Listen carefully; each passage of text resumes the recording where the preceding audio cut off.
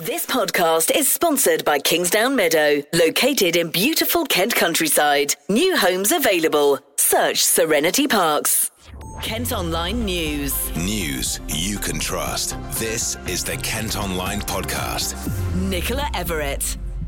Hello, thanks ever so much for downloading today's podcast. Hope you're okay. Our top story on Thursday, April the 22nd, is that a man's been charged with attempted murder after a police officer was stabbed in Gravesend. It happened while a search was being carried out at a home on Sunmarsh Way early yesterday morning. Jamie Long has got more details for us. So the police have told us the officer received a serious arm injury and was taken to hospital at about 6 yesterday morning. He's since been discharged but will require further treatment. Now, the man who's been charged is Kuran Gill. He's 30 and from the road where it happened. He's also accused of drug offences linked to the supply of cocaine and importing cannabis and acquiring criminal property. 2 other properties were searched yesterday as well as part of that same operation, which was targeting people suspected of being involved in importing cannabis. They happened in Buckland Hill in Maidstone and also the Boulevard in Fulham. 2 30-year-old men were arrested and subsequently charged. All 3 were due in court today. Kent Online News. Almost 100 emergency food parcels were provided to people in Kent every single day over the past year. Figures from the Trussell Trust show their food banks in the county handed out more than 34,500 parcels during the pandemic, up nearly 20% on the previous year. The greatest increase was in Medway, where almost 4,000 extra handouts were needed. The figures also reveal that more than 40 parcels a day were given to children in the county. Ish has been speaking to Gary Lemon, who's from the charity. So there are 3 main factors that end up with people needing emergency food and coming to a food bank. So the first and the most important is shortcomings in our benefit system. So people aren't getting enough money from Social Security, or they're not getting it at the right time. It's being too delayed and it's leaving them unable to afford the essentials. So we know that it isn't just food that people can't afford when they come to food banks. It's heating, lighting, winter clothes, toiletries, sanitary products, the absolute essentials of life. So not enough money from benefits. Then you have lack of local and informal support. So that might be people aren't able to rely on friends and family, to put them up or to lend them money. So you've got this, lack of local support, issues from the benefit system, and difficult life events as well. So, and that's the interesting thing about what's happened in the pandemic. So pre-pandemic, we saw things like job loss, family breakdown, disability and illness. People who experience these things haven't got the safety net to keep their heads above water. So you see single parents, people with disabilities and people with illnesses massively overrepresented in food banks compared to the general population because the support just isn't there for them. Now, if you look at the impact of the pandemic, what that has done is that you've added this extra difficult life event to lots of people's lives. And just looking at the latest statistics, significant rises across the southeast. Here in Kent, it's well documented about the disparity across the county. Just a couple examples. Swale, the total distributed parcels are around 5,300 last year, and that's gone up to more than 8,000. In Medway, it's gone from around 8,000 to 12,000. Is there a serious concern that there are new groups of people who haven't been affected before, but because of the pandemic, they are now in this situation? Like I say, there will have been large numbers of people needing food banks who have never needed them before. But they're people who were lucky enough not to have one of these difficult life events happen.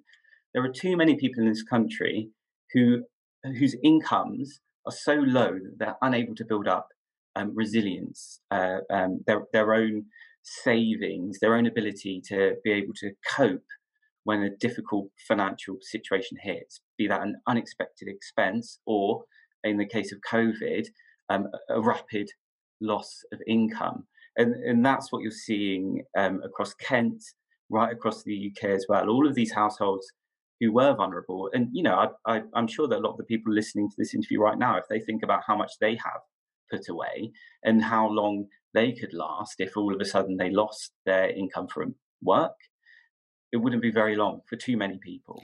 They also say the figures are just the tip of the iceberg, as many more would have received food from other local community groups. Tributes have been paid to 2 people who died in a crash on Romney Marsh. 3 people were killed when 2 cars collided in Lydd on Sunday, and another was taken to hospital with serious injuries. 26-year-old Jack Ryle-Thompson was just months away from becoming a dad. Sharon Hayward, who was 58 and from Ashford, has been described as a much-loved mum and grandma. An Ashford man who tricked an electricity company into funding his £130,000 cannabis growing operation has been jailed for more than 2 years.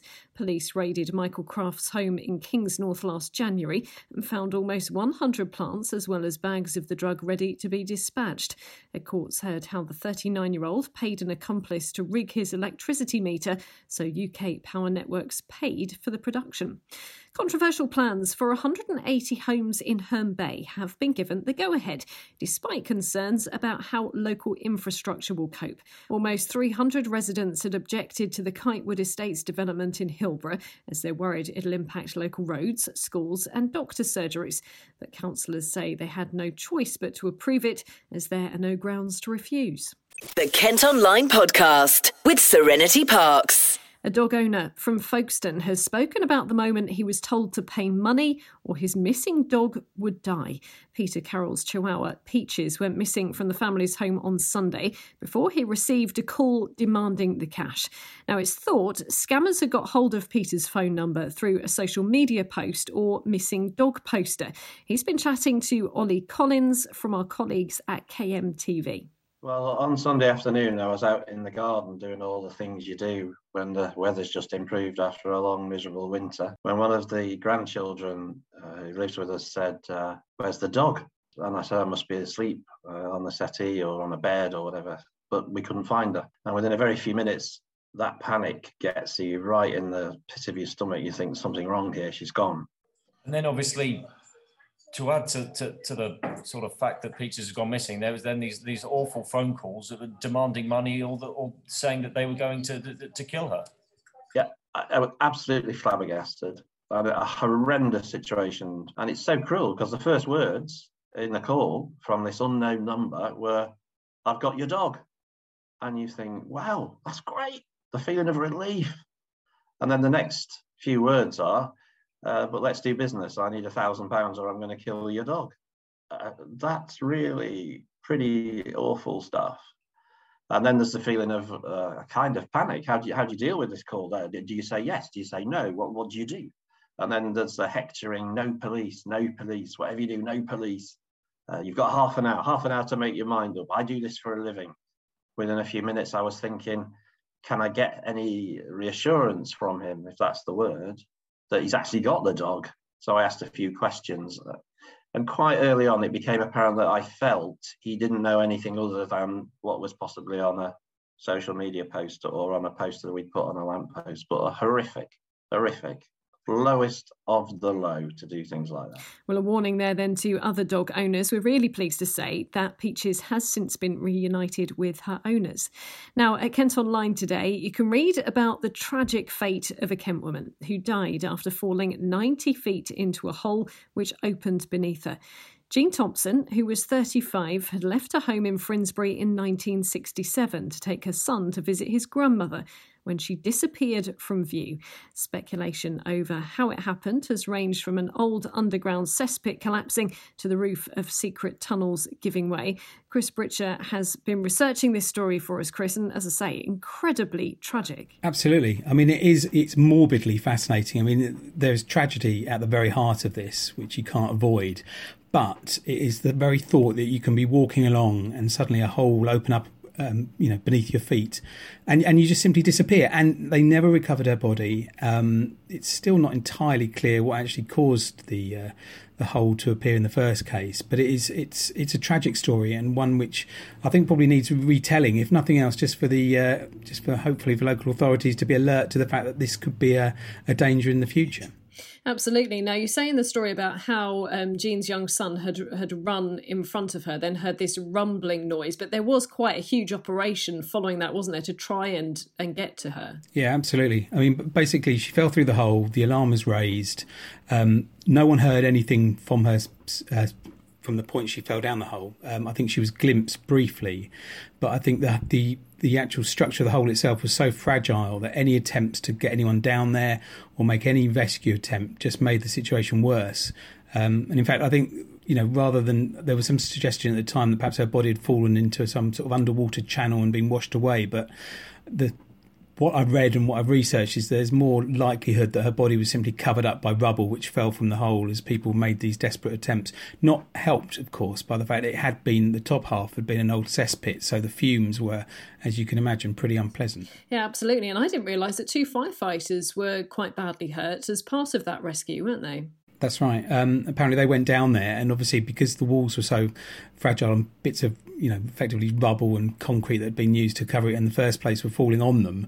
2 of them were injured. I think one had a broken arm and another one had a back injury as well. So it was a risky business, and that there were plenty of attempts made, but I think it was futile from quite early on, I think, from both a risk to the rescuers and the inevitability of her fate. Yeah, very, very sad. Obviously, a lot of investigation has gone on as to what could be under the ground. I mean, something perhaps you don't always want to think about, but as you say, it's worth being aware, isn't it? Because, these sorts of things, we've seen sinkholes and things open up in other parts of Kent. It's something authorities do need to be alert to. Yes, it is, especially in those areas, where there's a sort of rich industrial heritage that dates back many hundreds of years, because obviously chalk mines, which were used for brick making, which was a big industry back then in that area, these chalk mines would basically, they'd be tunnelled down and then huge caverns underneath the ground. So it does obviously weaken the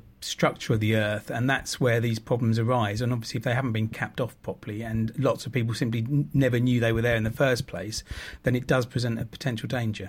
One of our most read stories today, lots of people clearly very interested in this, and you must have been fascinated researching it as well. Yeah, absolutely. I mean, I must admit, I had never heard of it until it was mentioned to me, but it was almost something you can't imagine hasn't been researched properly before. I mean, there have been reports into it, but it seems to have sort of disappeared from people's memories these days. So I think it's worth refreshing it. And as you say, it's an completely remarkable story and a tragic one at that. Kent Online reports. Debenhams has confirmed when their 2 remaining Kent stores will close for good. The shop in Gravesend will shut for the last time next Sunday, while the one at Westwood Cross in Thanet will cease trading by May the 15th at the latest. Fashion retailer Boohoo is taking over the brand, but it's not keeping any of the stores open. Driving tests have resumed across Kent today, but a huge backlog is making it pretty difficult to book a slot. Thousands had to be cancelled due to the coronavirus pandemic. Learners in the county are under extra pressure to pass, as it could be several months before they get another chance. A YouTuber who moved to Kent after unexpectedly being made homeless has spoken about having to spend months apart from his beloved animals. Dan Oakley is known as Tarantula Dan on the site, and his videos on how to care for exotic pets have been viewed millions of times.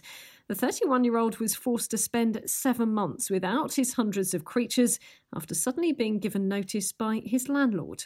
Life was empty in every way. It was difficult. It was really, really difficult. I don't know how to put it into words when you go from a house that you've lived in for 15 years with animals and everything sort of set up and everything's great, to no animals, homeless, didn't have a job down here. I literally had nothing. Some of his YouTube followers even continued to give money despite him not being able to post updates. I should thank people for, you're paying for content, and you go, well, actually, I can't film anything. I can't give you anything that you're paying for. And they go, don't worry about it. Just get yourself sorted. That means a lot. Well, Dan has now been reunited with his animals after moving into a new home in Medway. Kent Online Sport. Football and Gillingham Academy player Harvey Lintott has signed a professional contract at the club. The defender impressed the manager after being named on the bench for the Gills League One match against Rochdale back in January. He's the second youth player to turn pro in recent days after forward Gerald Sitol also agreed a deal. And in cricket, Kent are back in county championship action. They're taking on Lancashire at the Spitfire ground in Canterbury, hoping to make it third time lucky after a draw and defeat in their opening 2 games of the season. Listen to our sister radio station KMFM over the next few days for regular match updates. That's all for today. Thanks ever so much for listening. Don't forget you can subscribe to the IM News app and that will give you access to all KM Group newspapers. Just head to subsaver.co.uk. News you can trust. This is the Kent Online Podcast. This podcast is sponsored by Kingsdown Meadow, located in beautiful Kent countryside. New homes available. Search Serenity Parks.